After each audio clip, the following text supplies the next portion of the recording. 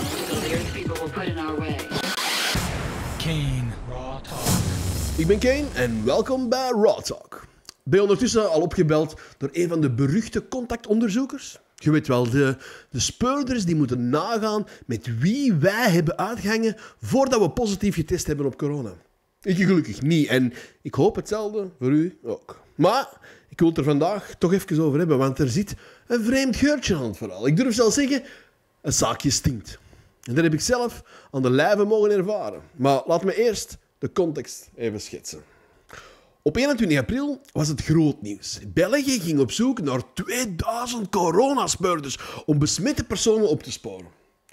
In de technologische progressievere landen werd nogthans volop ingezet op een app dat quasi automatisch kan doen. Maar voor zo'n app was het hier eerst een wettelijk kader nodig en dan moesten onze gemeenschappen nog eens gaan bekijken met welke appbouwers ze in zee willen gaan. Met andere woorden, die app is stilletjes verdronken in de Belgische Kafkiaanse structuren. Maar we mogen het allemaal niet zo negatief zien.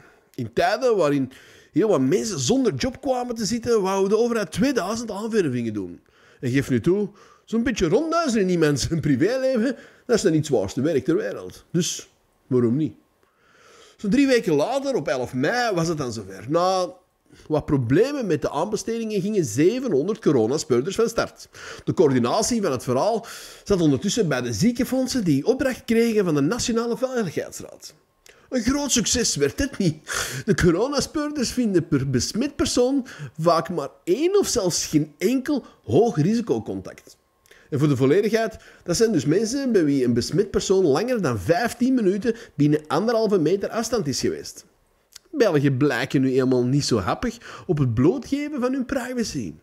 En iemand zijn naam geven voelt een beetje aan als verklikken, want dan moet die persoon 14 dagen in quarantaine. Komt daar nog eens bij dat je ook onze frauderende medemens wel gratis ziet in zo'n telefoontje. Dus u hebt slechts met 2 personen contact gehad, meneer? Kan u dan even uw bankrekeningnummer geven en code, zodat we een compensatie kunnen storten voor uw tijd? En ja, er zijn nog steeds mensen die daarin trappen. Dus je begrijpt dat de gemiddelde Belg zo'n beetje dichtklapt wanneer er zo'n telefoontje binnenkomt. Het kwam zelfs zover dat er ingezet werd op positievere perceptie van het contactonderzoek.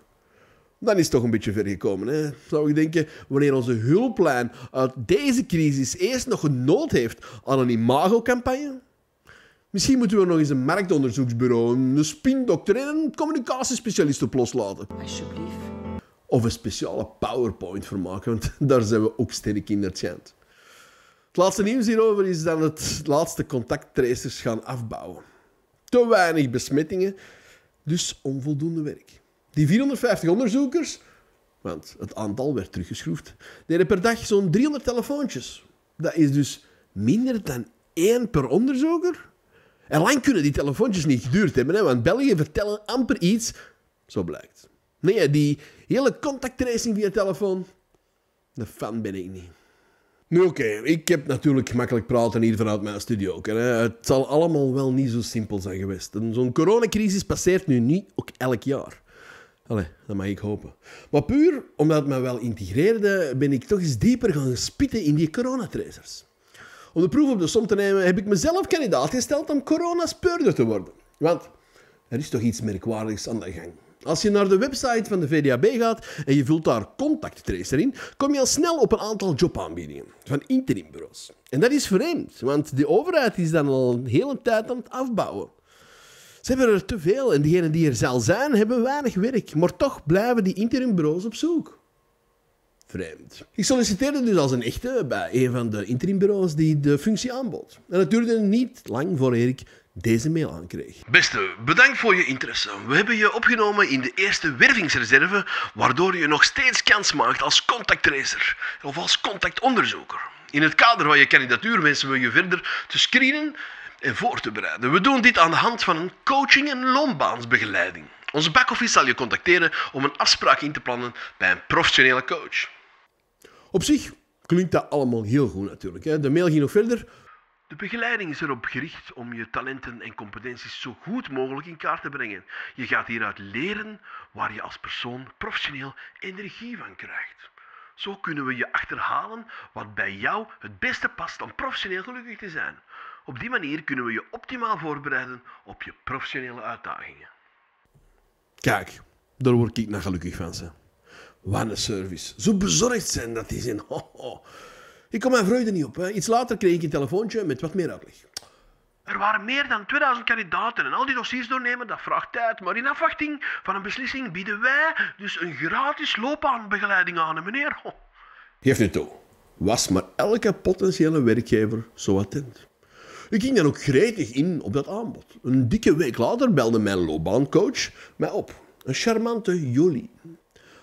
Behalve het verkoopspraatje over de loopbaansbegeleiding en het traject dat je gaat afleggen, vertelt ze ook dat je normaal zelf €40 moet ophoesten, maar dat dit nu terugbetaald zal worden nadat je de sessies hebt afgewerkt. Het enige wat ik nog even moest doen om van start te gaan, is het aanvragen van loopbaanchecks bij de VDAB.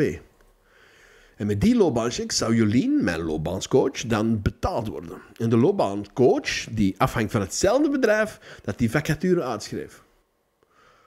Op de website van de VDAB kan je die checks dus aanvragen. De sessie van 4 uur met loopbaancoach in kwestie zou dan €550 kosten, waarvan je er 40 zelf betaald hebt. Maar die dan wel teruggestort worden door het interimbureau. Begint het je ook al wat te dagen? Een interimbureau recruteert mensen voor een functie die de overheid wilt invullen en kandidaten krijgen vervolgens loopbaanbegeleiding waarvoor de overheid via de VDAB geld moet ophoesten. Waar gaat dat geld naartoe? Naar de interimbureaus dus. Dat al casht op het doorsturen van de kandidaten alleen al. Goed gezien van de interimbureaus, maar ik word daar als belastingsbetaler, toch een beetje krijgelig van. Want stel nu je heel even voor. Als dat interimbureau inderdaad 2000 kandidaten had voor die functie, die het allemaal een gratis loopbaanbegeleiding aanbood, dan is dat interimbureau zomaar eventjes een dik €1.000.000 rijker geworden.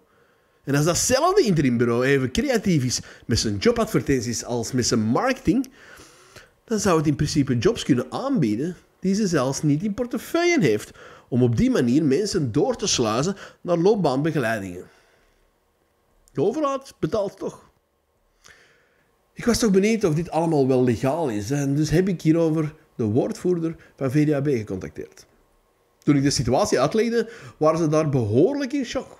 Enkele dagen later kreeg ik volgende mail. VDAB neemt aanstoot aan de manier waarop de dienstverlening van loopbaanchecks in de kijker wordt gezet in de communicatie. De betreffende communicatie geeft minstens de indruk dat loopbaanbegeleiding en het gebruik van de loopbaanchecks verbonden is aan een selectieprocedure. Daarom schorste de VDAB met onmiddellijke ingang het mandaat van dit loopbaancentrum tot we voldoende onderzoek van alle feiten kunnen doen. Daarna zal VDAB inschatten of het nodig is om verdere maatregelen te treffen. En daar kan ik dus weer beter mee leven, hè? Want we zullen al genoeg centjes moeten ophoesten om die hele coronacrisis te betalen. Dit soort bloedzagers kunnen we missen als de pest niet. Als je zelf zo'n wanpraktijken hebt meegemaakt of opgemerkt, laat het dan weten in de comments. Robin Hood zal ik nooit worden, maar onrecht bestrijden, daar doe ik graag aan mee. Tot volgende keer voor een nieuwe episode van Raw Talk. Kane.